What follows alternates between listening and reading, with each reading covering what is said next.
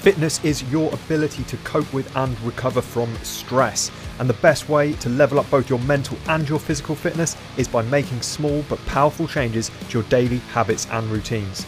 With this podcast, I aim to bring you a combination of short educational solo casts and slightly longer conversations I've had with a wide variety of fascinating people. The goal?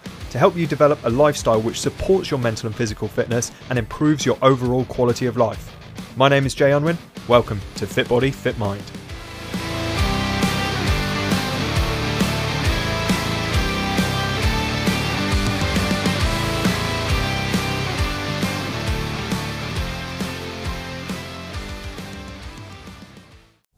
Welcome back to Fit Body, Fit Mind, and today I have with me author, naturopathic physician and meathead philosopher, Dr. Jade Teta. How are you doing, Jade? Jay, what's going on, man? It's great to be here. Yeah, thank you so much for joining me and having this conversation. I've been looking forward to this for a while now. Yeah, same, man. I really appreciate you having me on. It's going to be fun. It is. So first off, I'm going to give you a nice open-ended question so that the people listening can get to know you if they don't already. And that is, what is your take on fitness? What's your philosophy around fitness and how does that fit into your own life? Well, you know, when I was younger, I used to be that stereotypical meathead, arrogant dude who was like, there's only one way to do fitness, lift big things, and that's the way it goes. But now I am, really agnostic when it comes to fitness. I love all modalities, and I really come from this place in nutrition and in fitness where it's like literally find and do what works for you. What you love, what you will keep doing consistently is the first approach. Now, of course, there are things in the research that are going to be better for certain goal sets. But to me, I look at those things like, hey, in terms of health and fitness, do what you love. And then based on your fitness goals, there are certain things that are better, for example, for fat loss or building muscle and things like that. But I really feel like most people need to first just get consistent with something they love and then put in the things for a period of time to get the results they want. And that's kind of how I look at it. So I don't get too attached to any particular modality. I think that's a really important thing, and it's something which seems to be, I don't know whether it's the people I attract on to have conversations with me, but it seems to be a real common theme with the people that I chat to, is the advice that they're giving is so much about that the enjoyment is a massive factor in it. And it's probably, in my experience in coaching, it's one of the most overlooked aspects. When I talk to anyone who's trying to make changes, they forget to pick something that they actually like. Yeah, we have this very weird thing, right, where we are always trying to outsource the answers to things, outsourcing the answer to nutrition, outsourcing the answer to fitness, outsourcing what I should do for a living, outsourcing how I should run a business, right? All these things is what our human brain tends to want to say, hey, Jay has the answer or Jade has the answer. When in reality, I think what we need to do is say, what is it that I will be able to do this year, next year, and 5 years from now? What do I really love?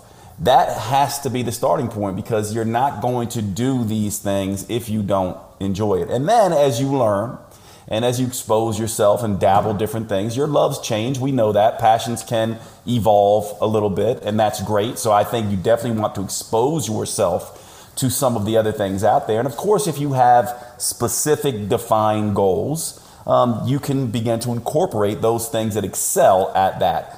But I really feel like this is key, not just with fitness, but also with the way we eat and the way we live our lives in terms of relationships and purpose and meaning and success and career. We need to realize that it's about creating a lifestyle we can live with and love over the long term, for sure. Do you think that, you're drawing parallels there between fitness and people's fitness goals and stuff like that and other areas of their life. Have you found through the course of your career and through the course of your own fitness journey and stuff that fitness lends itself to being quite a good analogy for other areas of life?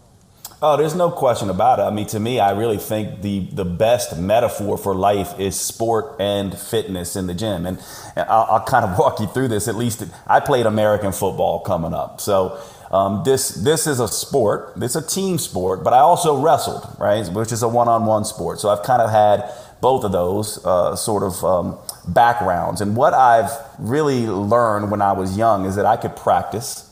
I could do all the work. I could be the most disciplined. I can do everything right and still get my ass beat on the football field or in the wrestling circle. This, to me, is the perfect analogy for life. And whether you succeed or not at these sports, and whether you succeed or not in your fitness and nutrition endeavors, really is your ability to say, okay, I just got beat there. Let me learn the lesson, pick myself up, and see if I can do it again. And this, to me, is how we as humans evolve. So to me, the gym is the perfect way to create that again and again. You know, we have this thing in fitness, right? The PR, the personal record, right? It's like if I can deadlift 500 pounds, then my PR, I need to keep pushing that PR for 505 or 510 pounds.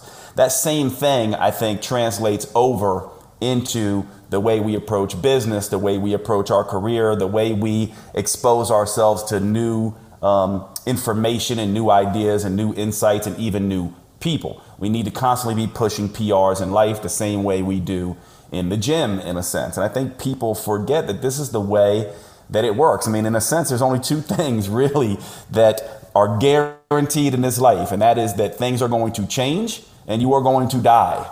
And the gym really, in my mind, is something that illustrates that to you over and over and over again. So yeah, I love the idea of sports and fitness as a metaphor for life. And I do think that's why we do want to expose ourselves, specifically with fitness. It's always a great idea to expose yourself to workouts and modalities that you have not done. I oftentimes say to my friends, look, if you want to get your ass beat, do someone else's workout. If you want to be comfortable, keep doing your own. So of course you're going to do your own 80% of the time. But I do think there's value in, trying some yoga if you're a big rhino meathead like me, or doing some Tai Chi, or, just getting out and playing tennis or whatever it is in the fitness realm, just as there is in reading new books, exposing yourself to different ideas through people, etc. So I can't, think of anything else that is a more important message in life than that message. And I do think the gym gets you prepared for it.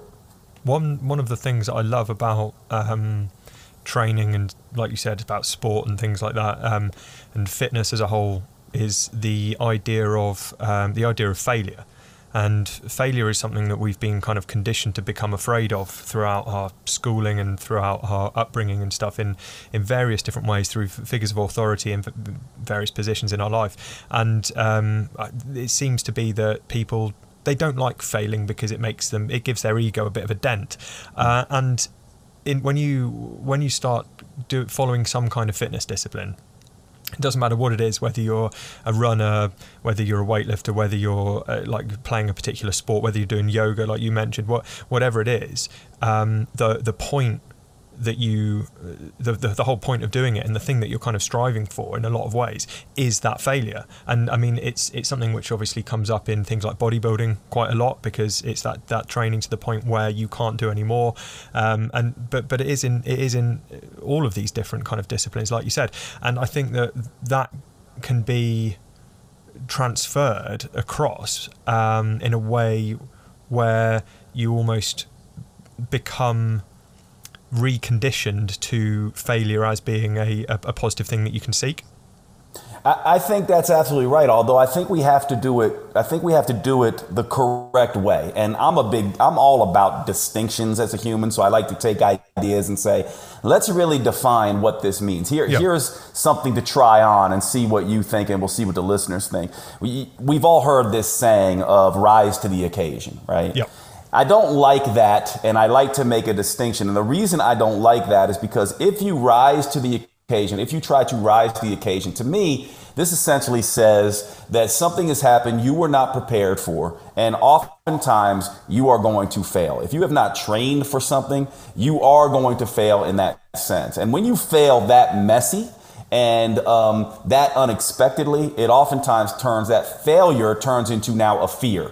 Post-traumatic stress of not being able to do this thing. So to me, I go, rising to the occasion is a really slippery slope, because it's basically waiting for something to happen and seeing if you can handle it. Well, the truth is, if you don't train for it, chances are you're not going to be able to handle it, and you will fail very miserably, usually in that case. So what I like to say is you don't rise to the occasion, you create the occasion. So this is very different because here is controlled failure. You put your toe in the water, you then put your ankle in the water, then you're knee deep in the water, and you are, as you're doing this, you're learning how cold is the water, how long can I leave this in there, what's going to happen to me, how do I need to adjust and change, and you start to be able to rise to the level of your training. This again is a metaphor of what happens in the gym. And I do think that this is one of the reasons why failure has gotten a bad name, because people just throw themselves into situations they have no business being in. And of course, only the very lucky ones are going to get out of that, and they're not going to really understand the lesson that came out of that failure because they don't even understand what they got themselves into in the first place. And so from my perspective, if you create this, PRs in life, let's say, fear PRs, let's say. And an example of this that I oftentimes give is, let's say you're, as an example, you're someone who does not like to be alone. You tend to be very enmeshed and, like codependent relationships. You don't then put yourself in a place where you're 2 months alone in some foreign country. You're obviously going to fail in that regard and have to, be pretty miserable along the way. But what if instead, step one in your sort of quote fear PR was, I'm going to go out to a movie by myself. Of course, you're a little stressed out at first, but then the movie distracts you. And then fear level PR number 2 would be go out to dinner alone. Then level 3 would be go out to dinner alone without your phone. Then level 4, maybe a weekend away at a town that's close to your town in a hotel. And then maybe you get to the point where PR level 10, you're in Paris, you don't speak French, and you stay there for 2 months. This is the way that I think most people who are successful create the occasion. They plan to get better and better. It's very much learning a language or a instrument or something like that. If you want to become a great piano player, you obviously don't try to start playing Beethoven. You wouldn't even understand it. You start with chopsticks. You start with scales. You slowly move up. Next minute you're playing Mary Had a Little Lamb, and slowly but surely you are creating the occasion to get better and better. This is how, and you're going to fail all along the way, but it's little bits of failure that you can actually understand, course correct, and make a difference. And I do think that distinction matters. So I like to say, try not to rise to the occasion, instead create the occasion. Yeah. This to me is a much better way of handling this. Yeah, without a doubt. There's a huge scale, a huge spectrum of failure. And it's like, again, to draw those analogies you're using with music there, and the fact that you would start with something simple if you were learning the piano or learning any instrument. You would start with something simple. You'd start with something that is outside your ability, but only just. And I think this is a huge mistake. I mean, when a lot of, we're coming up to the end of the year, right? It's been a crazy year. A lot of people are spending their time kind of looking towards 2021 and thinking about how 2021 is going to be different. And it happens every year, and people make these New Year's resolutions, and people decide that they're gonna, this is going to be the year, this is going to be the year, and they try and change everything all at once, and suddenly they're getting up at 5 o'clock in the morning to try and run 5 miles. They've given up all alcohol, all carbohydrates, all fun and joy in their life, and they wonder why they fail so catastrophically. And I believe that it is just exactly like you've said. If you keep the, I guess I always talk about motivation cost, but also I guess failure cost in this sense. You keep the failure cost low so that you're not ending up in this huge amount of failure debt from one big occurrence.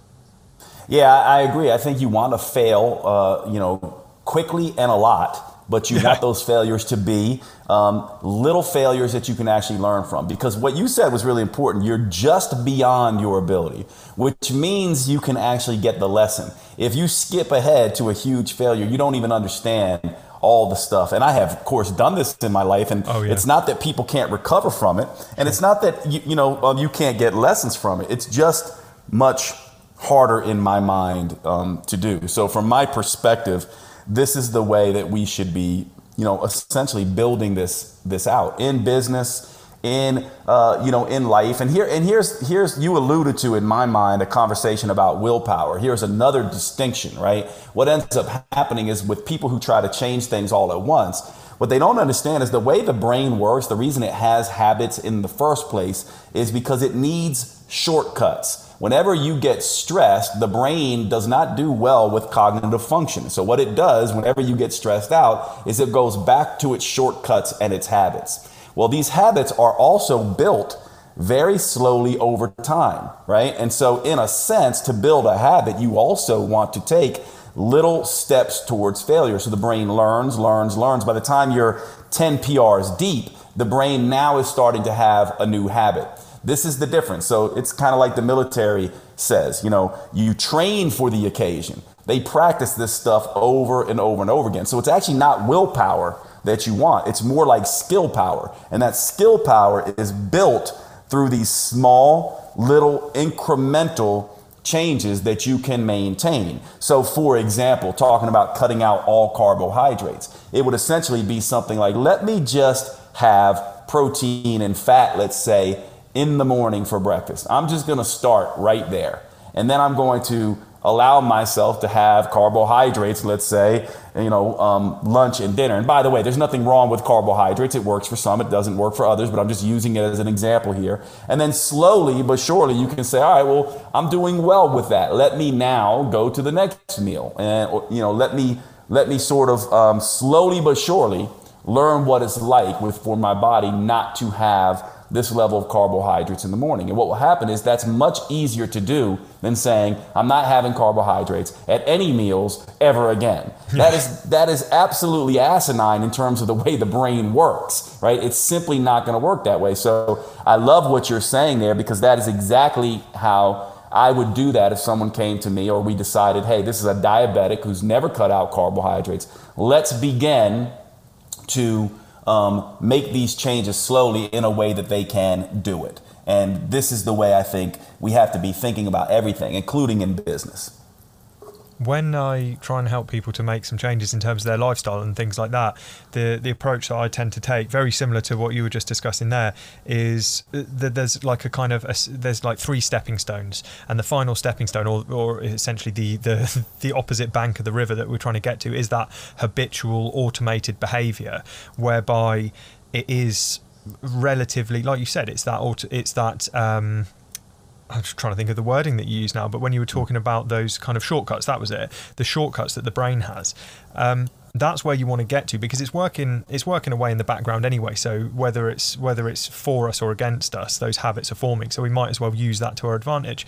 And the stepping stones prior to that, the first one is motivation. The second one is discipline or resolve. I know resolve is a word that you use in your book, which we'll come on to as well, actually, because that book is fast becoming one of my favourites. But the motivation, which is what people tend to rely on long term, is so short-lived, because essentially motivation, which is talked about a lot, you've got motivational speakers, motivational videos, and you've got all of this stuff, right? And motivation is just the feeling of wanting to do something, right? And you're not going to always want to do something. Some days, no matter how much you want the end goal, you're not going to want to do the process. And so when you rely on motivation, that's why those things, those diets, those workout programs, they fall by the wayside, especially if they've got a very high motivation cost, like getting up at 5 a.m. when you've never done that before, and going for a run when you don't like running. Huge motivation cost. And on those days when your motivation dips below that particular level, you're not going to do it.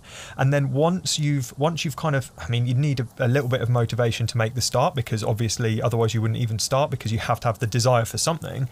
But then the discipline, the resolve it takes you a little bit further and keeps you a bit more consistent, which allows you to build the habit into a automatic process. Because in my experience from my own journey, and also from the clients that I've worked with over the years, people sometimes, they rarely rely on anything past motivation, but when they do, they settle on discipline or resolve. But they haven't set these routines up in a way which allows them to become automatic, because they're too inconsistent, right? They might be working out at a different time each day, or they might be eating in a way which which doesn't lend itself to this kind of automated behavior because it's not simple enough and it's too chopping and changing. Whereas if we set things up right, we can essentially use that automatic pattern that our brain is already using, that program it's running to lay down these habits and these routines that we already have. If we set our habits up in the right way, we can use that and build on that foundation. Yeah, and the way, whenever I hear someone talking about motivation, to me, it's a misunderstanding. What ends up happening is we tend to, as humans, we go, I want this feeling state. And we think that feelings are an end in and of themselves. They're not. Feelings are more like a road sign. They're direction.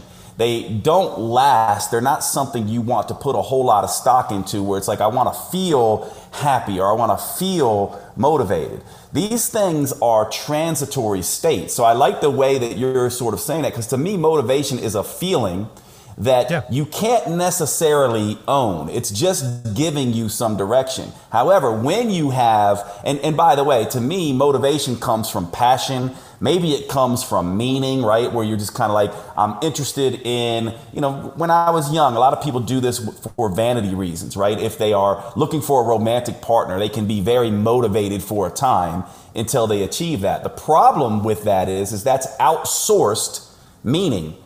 What you really want in order to have motivation stay around much longer is you want a very deep-seated purpose, a reason for why you are doing what you're doing, which is what resolve really is all about. Discipline to resolve. Resolve, you can't have resolve unless you know what you are resolved towards. Who am I trying to be? What is the end sort of way of being, not the end sort of way of feeling? So motivation is, in my mind, a mistake because it's trying to stick with just a feeling that cannot last. However, purpose is something that lasts. Purpose is something you bring to the world.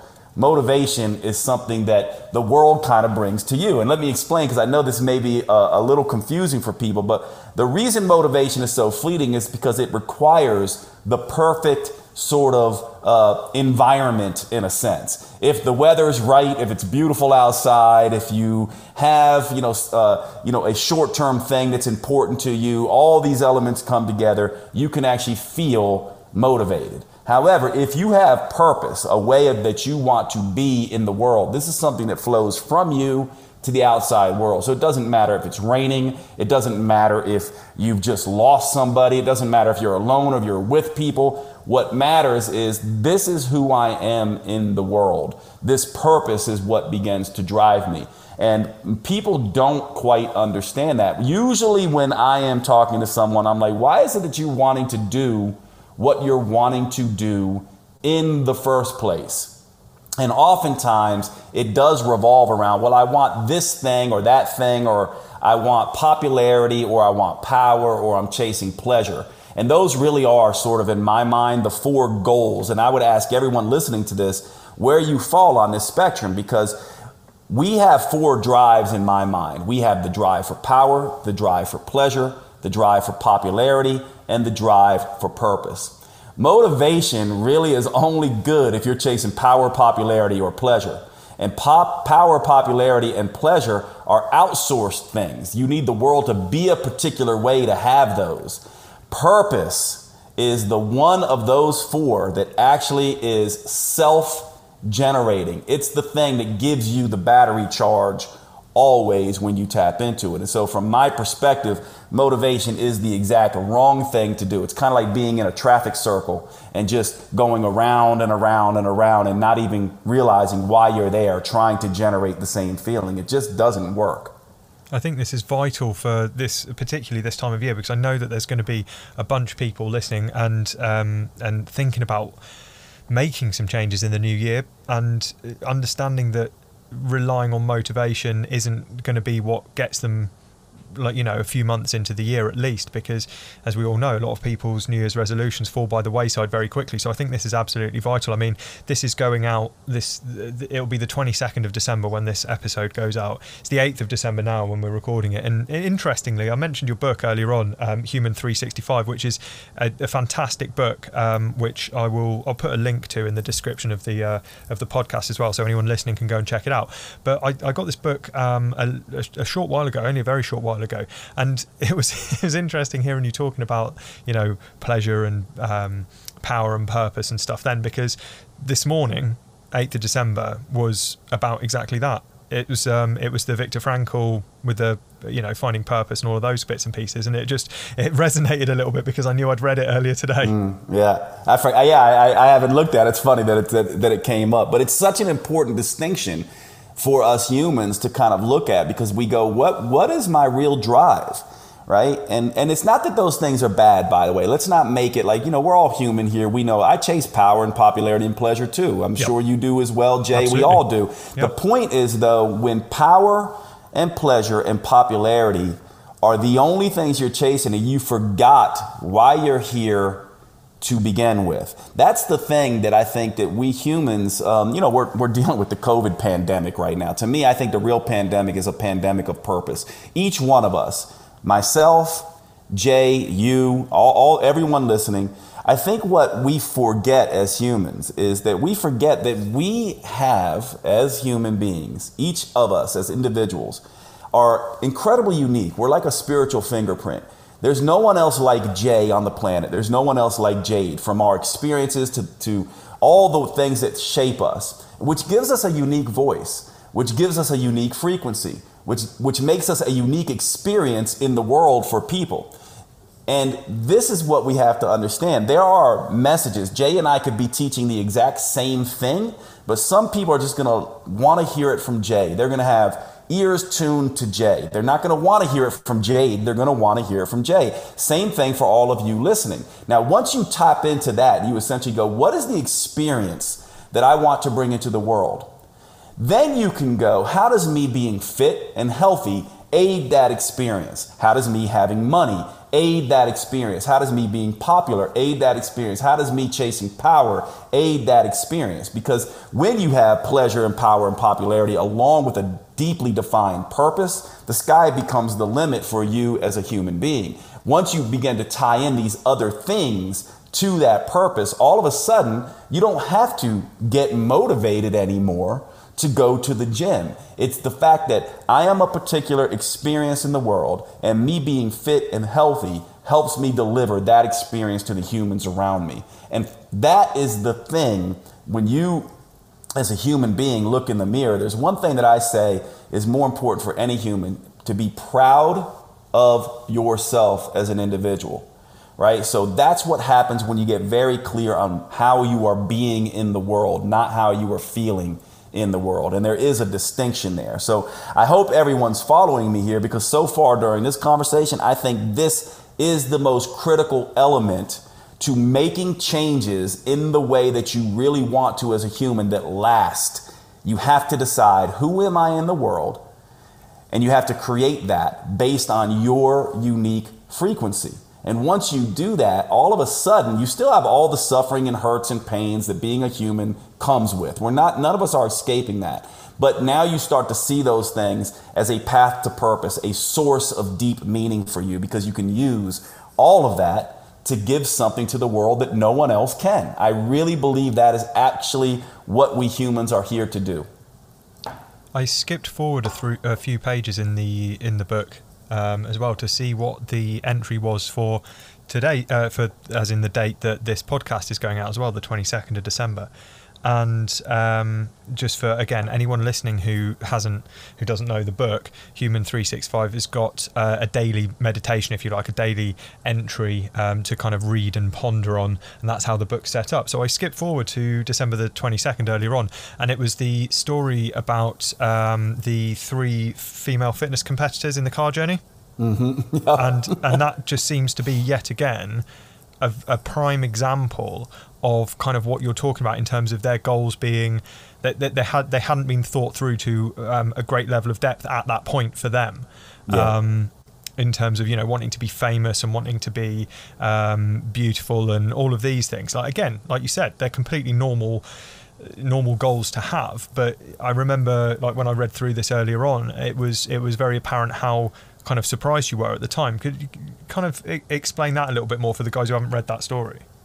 Yeah, so this is a funny story. My wife at the time was involved in a figure competition, and I had went down to, you know, another town, and we're driving back with 3 other, you know, figure competitors in the car. And to pass the time, because we're driving late, I'm asking questions, and I say, you know, if you could be anything in the world, what would you be? And, you know, so everyone, he's kind of like one of these would you rather questions, or, you know, everyone goes around and says. And so the first figure competitor goes, I want to be a hot, famous model. I'm like, okay. And then the next one goes, I want to be a hot actress, famous hot actress. And I'm like, okay. And the next one goes, I want to be a hot, you know, famous best figure competitor in the United States. And it struck me because I was just like, isn't this interesting? Not one of them said anything that would be of use to society, really, right? It was this popularity and power and, you know, hot fame is basically what they want. I want to be good looking and I want to be famous. And it dawned on me too that even if they got that, being good looking doesn't last and being famous doesn't last. You're completely outsourcing your happiness, your fulfillment to something else. And it just made me in that moment go, this is part of the problem. Not that there was anything wrong with these 3. They're incredibly lovely women. I'm still friends with many of them. But the fact is, I was struck by how, I bet you if Jay, you and me asked, and all of us listening, we all go home for the holidays and we ask our family these questions. How many people, it may not be as overt as this, you know, hot and famous, but how many people will give variations of wanting power, pleasure, or popularity, right? I want money, I want this, I want that. And how many people go, you know what, I just want to make people feel that they are capable of achieving anything. I want to help people find purpose in their life. I want to bring meaning to people. I want to make people smile. I want to cook for people. I want them to taste great cuisine. You know, like, this is when you start with people like this is how you start getting into a deep purpose. Yeah. And I think when you're looking at this, those people who answer like that, when they say something like, you know what, even something as silly as, I just want people to just appreciate and love hot sauce, right? Like, I just want to bring hot sauce to the masses. It's just, I love it. I want people to experience it. When you meet someone like that, even if they're talking about something as trivial as hot sauce, but when hot sauce becomes their purpose, you love those people. All of a sudden, you want hot sauce. You want to, like, tell me about it, right? And passion like that comes from a deep purpose makes everyone sort of fall in love. It's funny. I used to talk with, you know, a lot of my ex-wife's friends, and me and my ex-wife are still really close, and we both date now. So we are always talking about dating. And when we talk about just attractiveness, I said, what is it about, you know, these men that you date that you find most attractive? You know, is it money? Is it looks? And she goes, Jade, it comes down to someone who loves what they do. Yeah. She goes, that's what it is. It's not that they're on stage playing music. It's that they love it. They're chasing a dream. And when they lose that, it becomes less attractive. And I would argue that we humans love ourselves more when we have that deep sense of purpose. Do you think that's why we're attracted to be around people like that? Not just in a romantic scenario, but in a friendship scenario and in a, like, you know, just meeting people. If you're out at a party, do you remember parties when we were allowed to see people in person? Sounds weird now, doesn't it? Vaguely. But like, if you're at a party or you're a gathering or you're chatting to people, you meet someone new, the people with the most magnetic kind of personalities, the people who you want to be around, are the people who are passionate about whatever it is that they do. They're really into it. You know, hearing you talk about passion and purpose with that level of kind of enthusiasm made me want some hot sauce right now. And the but this is the thing, right? I think that the reason we're attracted to being around those people is because we want some of that. And I think people forget that that is accessible to all of us. It's something that we can go, again, you're talking about outsourcing it. I mean, that's a form of outsourcing, I guess, is seeing it in other people and trying to absorb a bit of that enthusiasm from them rather than learning how to cultivate it within ourselves. Yeah, that's exactly right. And I think what happens is we see them and we remind ourselves that I'm capable of that. Then the mistake we make, though, is we go, it's like, we do this. We're like, oh my God, I met this guy so into hot sauce. Maybe I'll go into hot sauce. That's actually where we make the mistake, right? That's where we oftentimes make the mistake. We think that we're supposed to find this. And so we run into people and we're like, ooh, maybe I found it. Maybe they just introduced me to it. These people, you don't find purpose, you create it. You decide and you choose, and you can do that at any moment. I'll actually tell you one of the most profound stories, and I've told this story many times, but it's one of the most profound stories of purpose that I have been involved with. I'm at a Whole Foods, and it's middle of the day, holiday time actually, around this time in Santa Monica, and one or two people must not have showed up for work. So there's 2 lines in this Whole Foods, and it is packed, okay? I'm the third in line. There's an old woman who's at the checkout counter. There's a guy behind her. Then there's me. And then there's like 5 people behind. Now, the elderly woman has dementia, is dealing with dementia. So every time the young guy, cashier, scans an item, she gets confused. She goes, what is that? Like, what is that? That's not mine. I didn't get that. And he's like, well, it's an orange, ma'am. And he's showing her and she's confused and telling him she wants this and she doesn't want that, and just it's going on and on. And so all of us in this line are now in this line for 2-3 minutes, going on 5 minutes, which is an agonizing amount of time to be standing in a line. I mean, it's like eternity. Well, here's what happened. Everyone starts to get annoyed. The guy behind the woman who's in front of me is like cursing under his breath. The people behind him are getting shifty. People are agitated, and actually now anger starts coming out. The guy turns around to me and goes, what the hell? Can you believe this? Meanwhile, I've begun to watch the cashier and the way he is patient and kind, and even begins joking with her and goes, oh my God, look at these beautiful onions. What do you think about these? I used to love onions. And he's joking and he's playing with her. She's laughing a little bit. And all of a sudden, the energy of him just being himself changes my energy, changes the guy's energy, changes everyone's energy in the line. Next thing we know, we're laughing, we're having a good time, we're cheering on this lady, we're all just in the spirit. This guy did that. So when I get up to the cashier, he goes, so sorry for the wait, man. I said, dude, that's the most amazing thing I have ever seen. Thank you. And he looked a little confused, but he just goes, oh man, that's really sweet of you to say. He goes, I was just imagining, like, it's just what I do. And what if it was my grandma? Here's the thing. He, through his unique makeup, the people he was exposed to, his humor, his background in something like being a cashier, changed all of us in that moment. And now I'm on a call talking about it with Jay. And now you all are hearing it. And the ripples from this guy, who I don't even know his name, gives me goosebumps to think about, right? Because that's what purpose does. And all he had to do is choose the experience that he wanted to bring in that moment. See, people think purpose is something that you have to do for a living. Most people's job only finances their purpose. Yeah. So purpose is when you wake up in the morning and you go, what experience am I uniquely qualified to bring to the world in a positive way? The humble recognition that I have something magical to bring to the world, to make people enhanced in some positive way.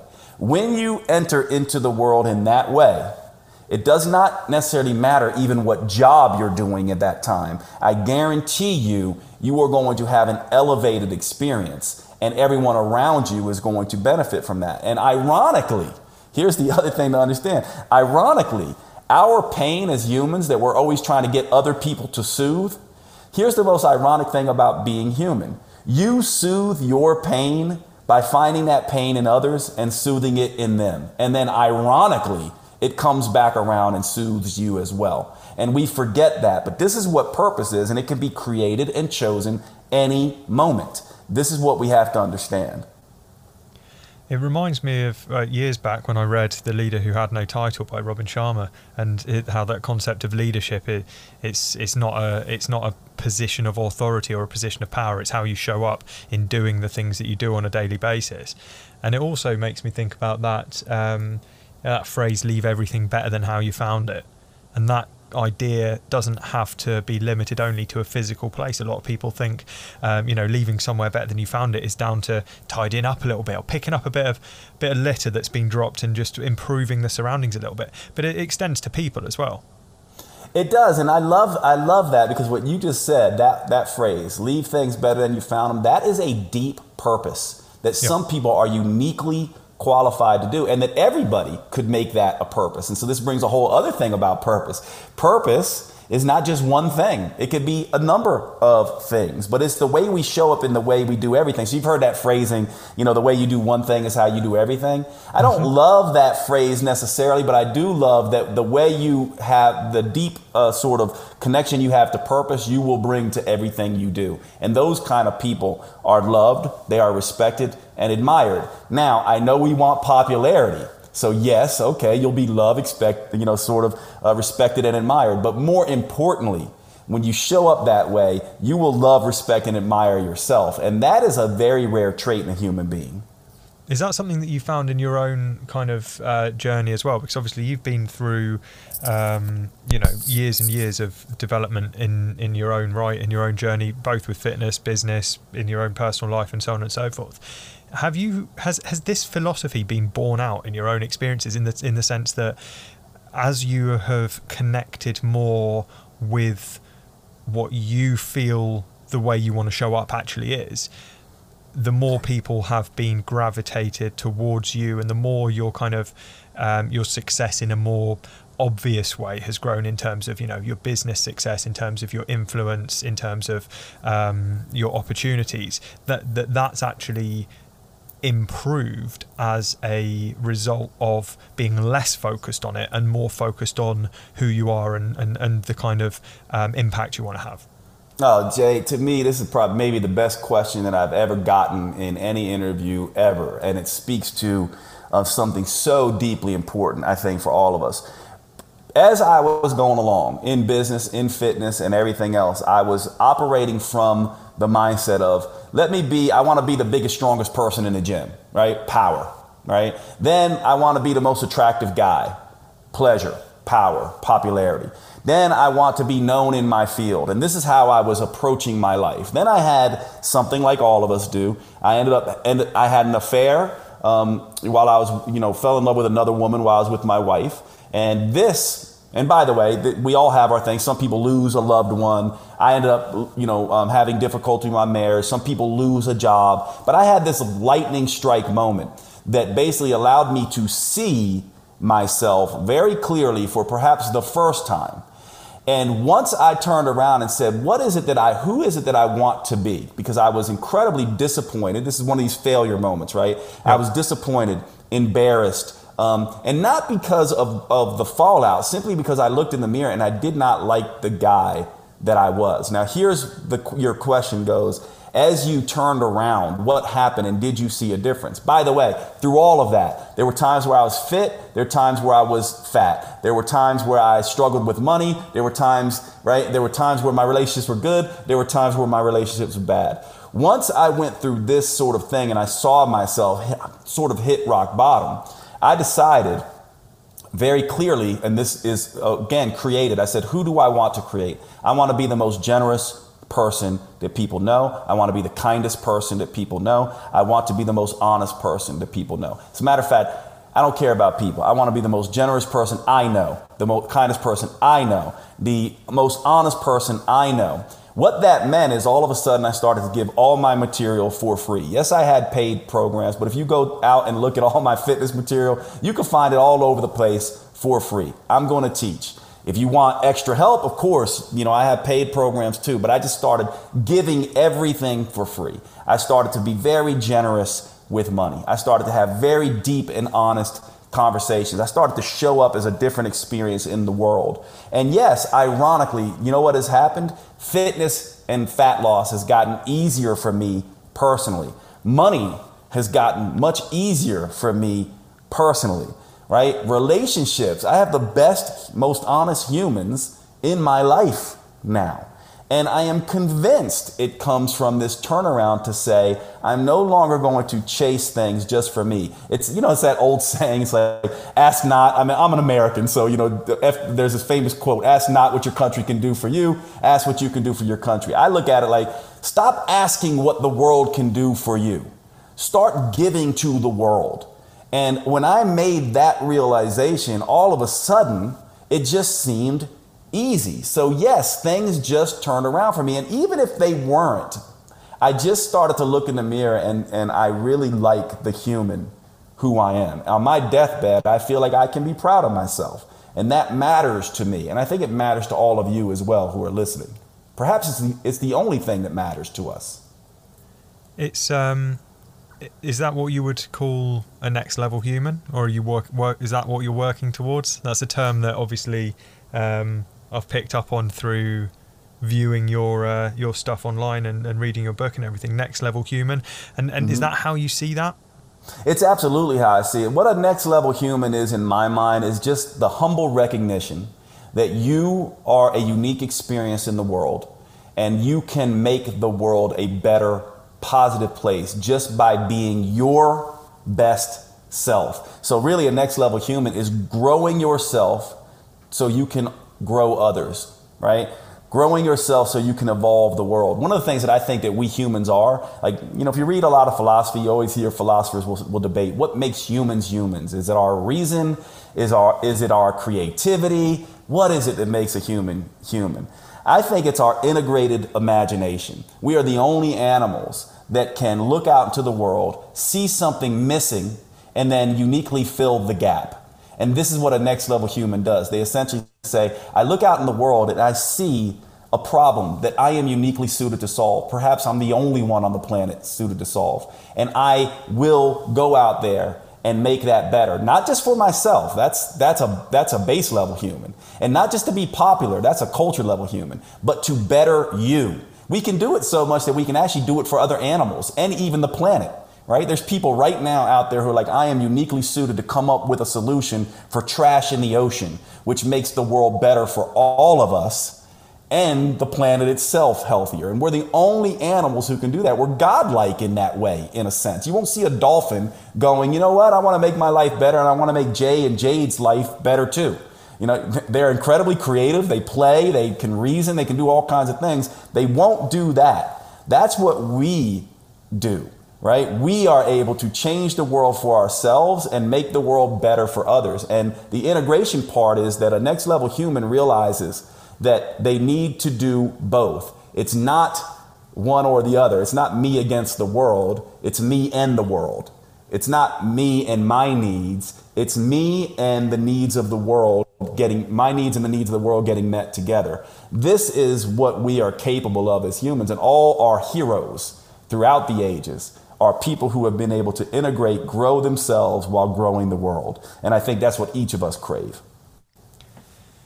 I realise as we develop this conversation and as we go through, because I'm, looking at the time and I know that you've got, you're a busy guy and all the rest of it. So I'm keeping an eye on the time, and I've realised, this is the meathead philosopher thing again, because we started off talking about fitness, and we obviously were talking about how it crosses over into everyday life, and we talk about how it's a great analogy and a great illustration of other areas that we can use, and we've covered so much ground in terms of other bits and pieces, and I kind of wanted to bring it back around slightly and share a kind of a viewpoint I have around fitness, which ties in with some stuff that you said earlier on, and also what you're kind of sharing now as well. And that's the concept of fitness as a currency, if you like. You talked earlier on about kind of things being whether they're a means to an end or the end themselves, and this kind of muddling that we have in terms of being able to distinguish these different things and have a clear definition of these different things. And for a lot of people, and for myself included, for a long time, fitness was a goal rather than it was the end. It wasn't the means to an end. Fitness was the end, and my behaviours and my habits and going to the gym and eating a certain way were the means. And the way I see it now, and this was as a result of, we're talking about rock bottom and bits and pieces like that, and those kind of lightning strike moments. But mine was about 3 years ago. My most recent one was 3 years ago when I burned out quite spectacularly for the second time. And in the ashes of that, one of my realizations was that actually fitness is the means to an end. It's a currency that we can spend on certain things. Fitness is a currency that we can spend on the way we show up in the world, and we can spend it on our purpose. And at the start of this conversation, you were talking about using our fitness in a way which benefits our business, our relationships, our and all of these other things. And that's kind of how I approach it now, and it's completely turned it on its head. And I still have the kind of the power, pleasure and popularity things. Like you said, we're all human, but it's helped me reconcile those things with a deeper purpose than perhaps they were in prior years. To me, fitness is very much like, and every human requires, it's one of the jobs we have to do. In the same way, we're kind of, in a sense, fighting a battle, right? We're fighting a battle of creating our purpose. And in order to fight that battle, we need the energy. Yep. We need the physical strength. We need the things that can carry us through, right? We need to eat well. We need to train. We need to do these things. So to me, I look at it as like the proving ground of a warrior, basically. You're not going to be able to do the things and sustain the things that you want to do, or even will people take you seriously, in a sense, if you're not showing up as a fit, vibrant individual. And there's only one way I know to do that, and that is put the right fuel in your body and train your physical body in the way that you need to train your mental body as well. And so once you begin to own that, movement becomes everything. You cannot live this life without movement, in a sense. And so for me, for those of you who are sort of like, all right, well, Jay, where do I start then in fitness, from the perspective of, making it serve my purpose rather than just doing it for, fleeting times in my life. First, pick the thing that you will do. First of all of us humans, we have to move. We have to walk. Become a mover, not a sitter. This is not about exercise necessarily, right? But I want to try to make this super simple for all of you, because I know not everyone loves any kind of exercise. So let's talk about that. But becoming a mover, not a sitter. That means, getting up, pacing when you're on the phone, going for walks, not sitting down. Then in terms of fitness, there are so many ways to do this. Choose something you love, but also take what Jay and I were talking about with these PRs and begin to, I love the idea, and I do this a lot when I'm working, of choosing certain things, like let's say push-ups or air squats or sit-ups or things like that, and putting these throughout my day. So right before I get on a call, let's say with Jay, I knock out 20, 40, 50 push-ups. It activates my brain. It makes me feel strong. It makes me stay present for all of you. This is what's called exercise snacking. So this is one way to do this. So you start moving, you start incorporating sort of these PRs into your day. You begin to do something you love. And you also, if you're just getting started, you just decide, I'm going to take that Orange Theory class, or I'm going to do a yoga class, or I'm going to hire a trainer to teach me a little bit about weight training. And you expose yourself to the same thing. So you're no longer playing scales and chopsticks, but you're moving to Mary Had a Little Lamb and to Beethoven and to Mozart. So you begin to expose yourself to these things. But you start now with just saying, how does movement serve my meaning and my purpose? You cannot be an effective human unless you are fueling your body appropriately and getting it fit and functional, in my mind. And once you tie those two together, hopefully you say, yeah, I can't actually be the human that I'm meant to be without some level of fitness. And it's got nothing to do with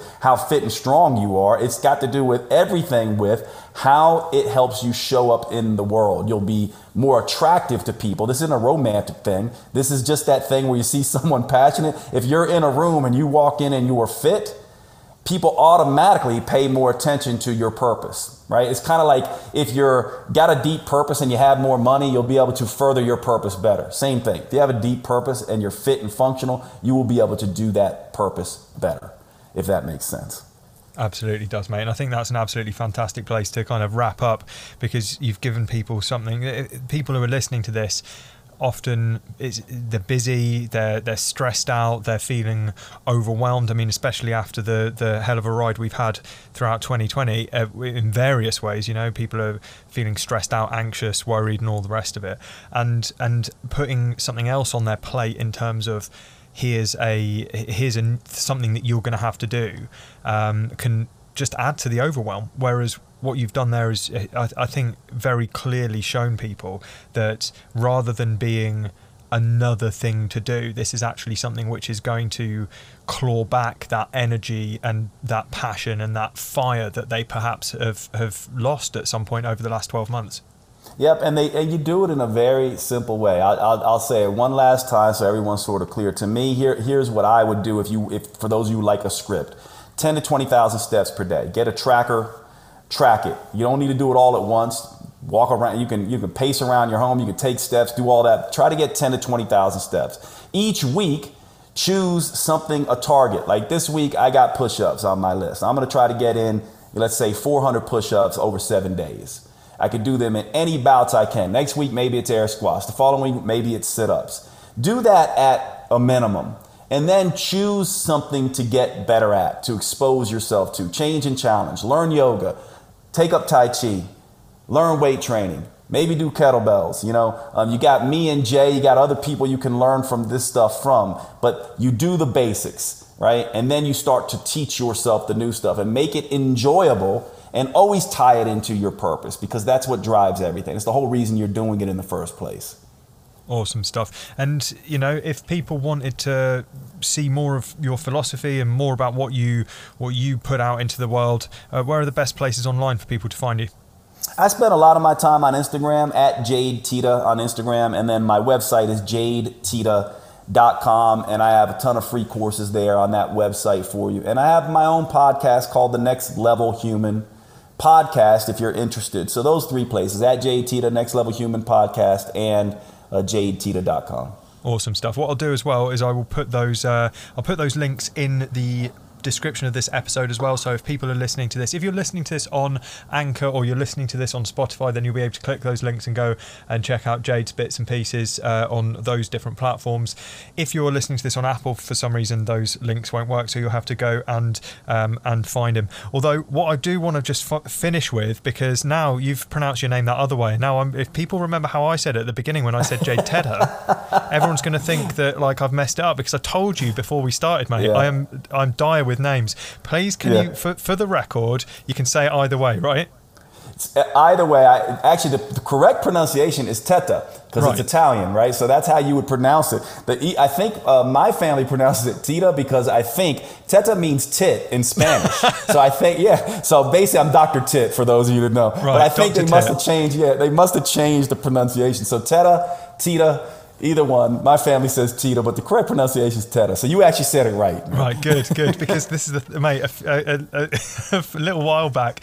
It's always Italian names, mate. It's always Italian names. This is the third time that I've come a cropper with this. But yeah, mate, Jade, honestly, thank you so much for sharing your time with us today. It's been some amazing takeaways for people, and hopefully chat to you again soon, buddy. Jay, really appreciate your work, my friend. Thanks for what you do, and thank you so much for having me.